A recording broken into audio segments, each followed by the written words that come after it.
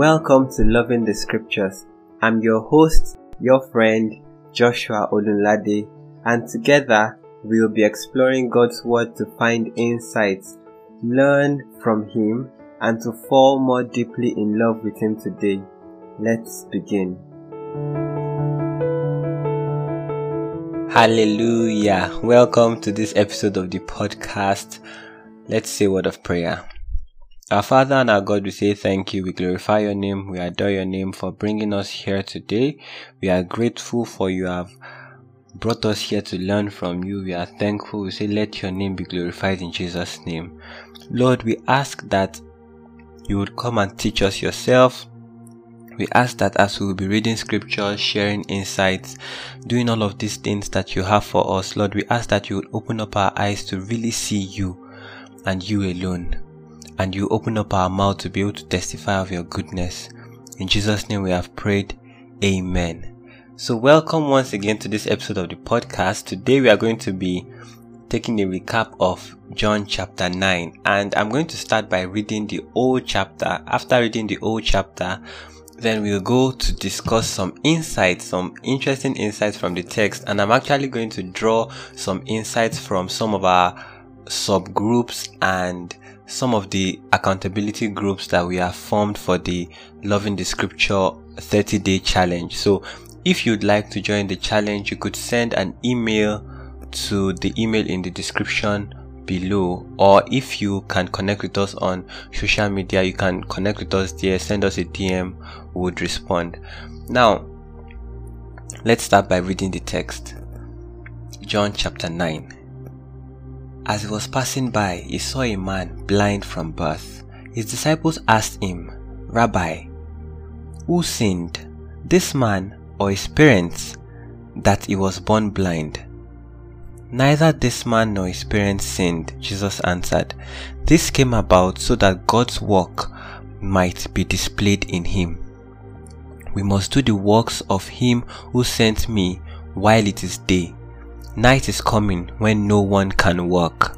As long as I am in the world, I am the light of the world. After he said these things, he spit on the ground, made some mud from the saliva, and spread the mud on his eyes. Go, he told him, wash in the pool of Siloam, which means sent. So he left, washed, and came back seeing. His neighbors and those who had seen him before as a beggar said, Isn't this the one who used to sit begging? Some said, He's the one. Others said, No, but he looks like him. He kept saying, I'm the one, I'm the one. So they asked him, Then how were your eyes opened? He answered, The man called Jesus made mud, spread it on my eyes, and told me, Go to Siloam and wash. So when I went and washed, I received my sight. Where is he? They asked. I don't know, he said. They brought the man who used to be blind to the Pharisees. The day that Jesus made the mud and opened his eyes was a Sabbath. Then the Pharisees asked him again how he received his sight. He put mud on my eyes, he told them. I washed and I can see. Some of the Pharisees said, This man is not from God because he doesn't keep the Sabbath. But others were saying, How can a sinful man perform such signs? And there was a division among them. Again they asked the blind man, What do you say about him since he opened your eyes? He is a prophet, he said. The Jews did not believe this about him, that he was blind and received sight, until they summoned the parents of the one who had received his sight. They asked them, Is this your son, the one you say was born blind? How then does he now see? We know that this is our son and that he was born blind. His parents answered, But we don't know how he now sees, and we don't know who opened his eyes. Ask him, he is of age, he will speak for himself. His parents said these things because they were afraid of the Jews, since the Jews had already agreed that if anyone confessed him as the Messiah, he would be banned from the synagogue. This is why his parents said, He is of age, ask him. So a second time they summoned the man who had been blind and told him, "Give glory to God. We know that this man is a sinner." He answered, "Whether he is a sinner or not, I do not know. One thing I do know, I was blind and now I can see." Then they asked him, "What did he do to you? How did he open your eyes?" "I already told you," he said, "and you didn't listen to me. Why do you want to hear it again? You don't want to become his disciples too, do you?" They ridiculed him. "You are that man's disciples, but we are Moses' disciples. We know that God has spoken to Moses, but this man, we don't know where he's from."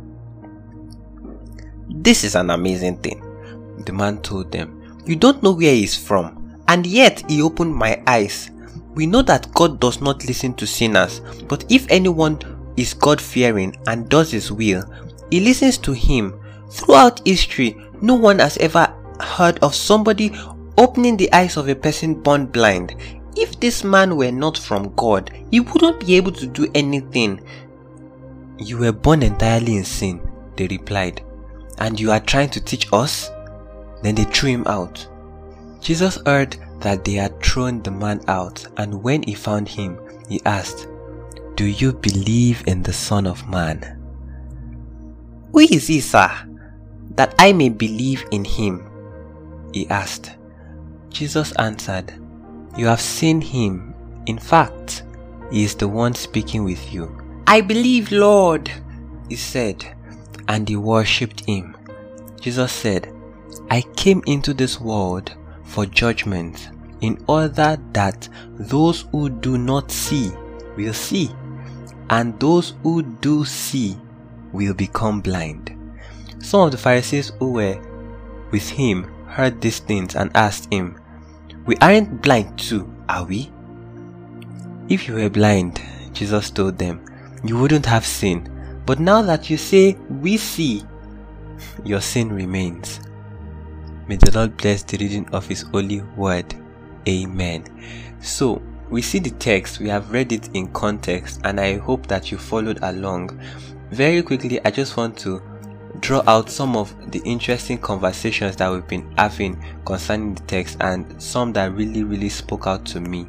So you know how that we started the study with the chapter with the fact that this man was born blind, and the disciples were asking, why is it that this man is blind? Who sinned? Somebody must have sinned. Is it him that sinned, or was it his parents? And we agreed that some things happen in life not by our will, or not because we sinned, but because of God's providence. And God, there's nothing that happens to us that God has not allowed, just like in the case of Job. And we must just trust God to know that He has a plan and that He will work out our lives well. So somebody dropped an interesting insight on the group, and I would like to read it for you. She said, most things happening in life has not been scheduled by man, neither has it been due to the flaws and sins of man. So many times we wonder, why me?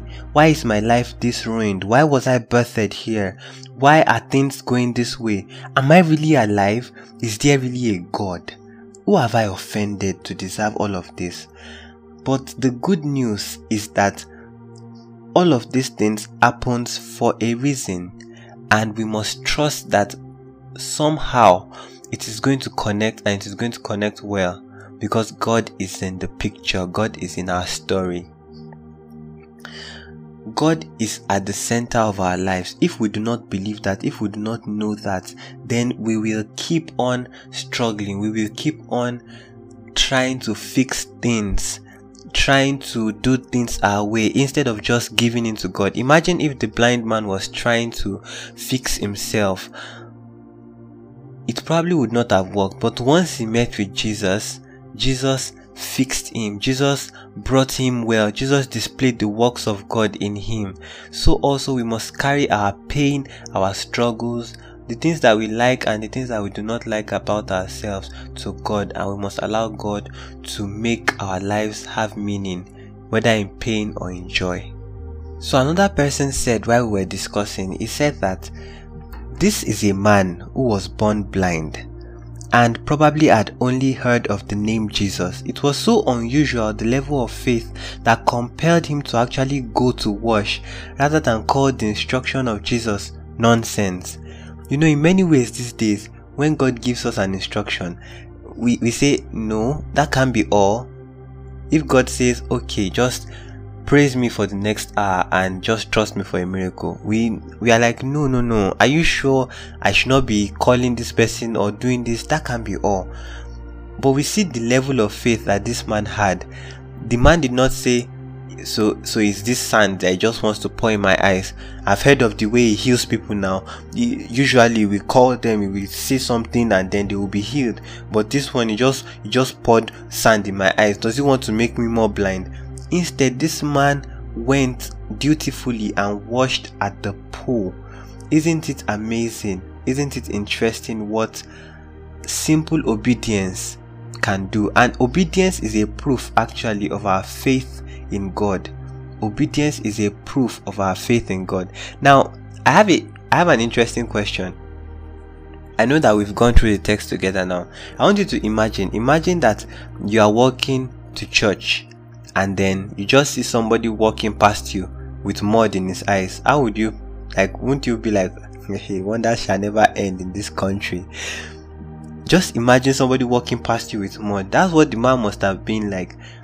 He just was walking to go and wash in a pool. People must have seen him and be like, okay, so this man's illness is not only limited to his eyes. I think there's something wrong with his mind too. Why will you be walking around with sand, with mud in your eyes? Like, how would Jesus, and this is the comment of another person now in our discussion, he says that, how would Jesus tell somebody that was blind to go and find a pool and the man still obeyed? Then it came to my mind that this man was actually blind. How was he supposed to get to the pool? Maybe he had help, maybe he didn't. But somebody dropped another interesting comment that I would like to read for us word for word. She said, his trust was enough to be his path, even till his faith became his sight. Let me read it again. His trust was enough to be his path, even till his faith became his sight. It's interesting what God can do, that as we trust him, our trust in him becomes our path. It lights up our path basically. Even when we are blind and cannot see the road that we walk on, our trust in him lights up our path till our faith becomes reality, till our faith becomes what we can see, till our faith becomes sight. It has been interesting studying this thing with people and just getting the feedback, the comments, the insights that I never thought about really. And that is the amazing thing about a church, about studying with people, about having a community of believers. You need it to grow. You don't know everything. We don't know everything. So when people say things, you begin to think of it differently and it causes you to think more deeply about these things. So I encourage you to please have a community of believers that you discuss the word of God with.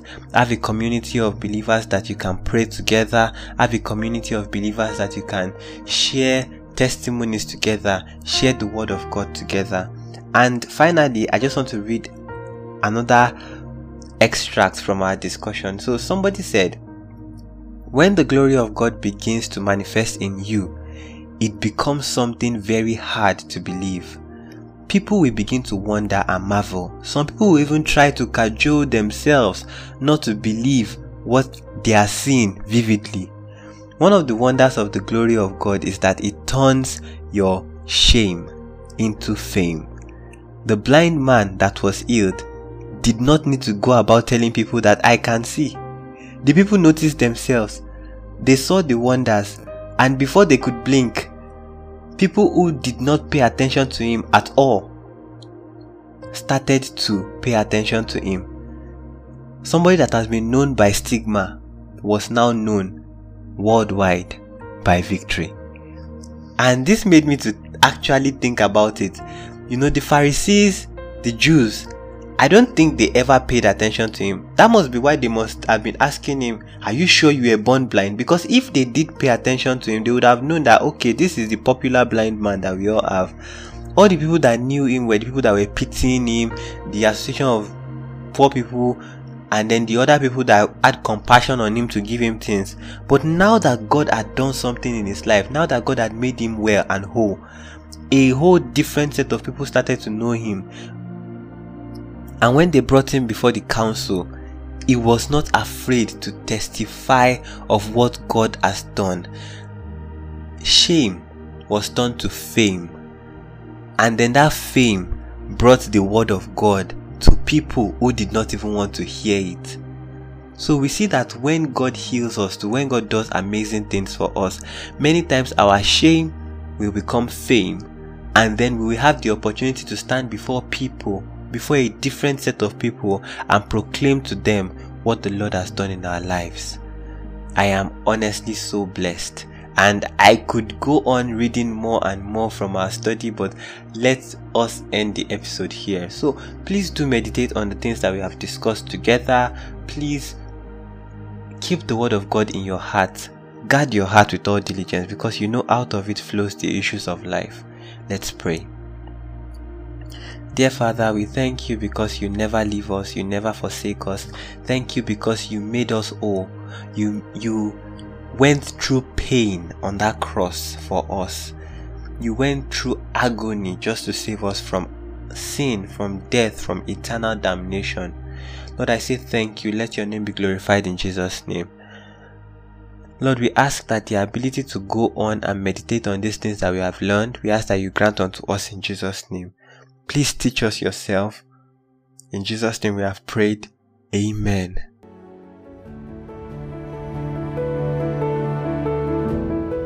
I believe you have been blessed by this episode of the podcast. Please follow us on this platform or on wherever you get your podcast. Also, please share with your friends and family so that they can be blessed by it too. Till we meet again, keep seeking, keep searching, keep meditating on God's word, and keep on loving your scriptures and keep on loving God. God bless you.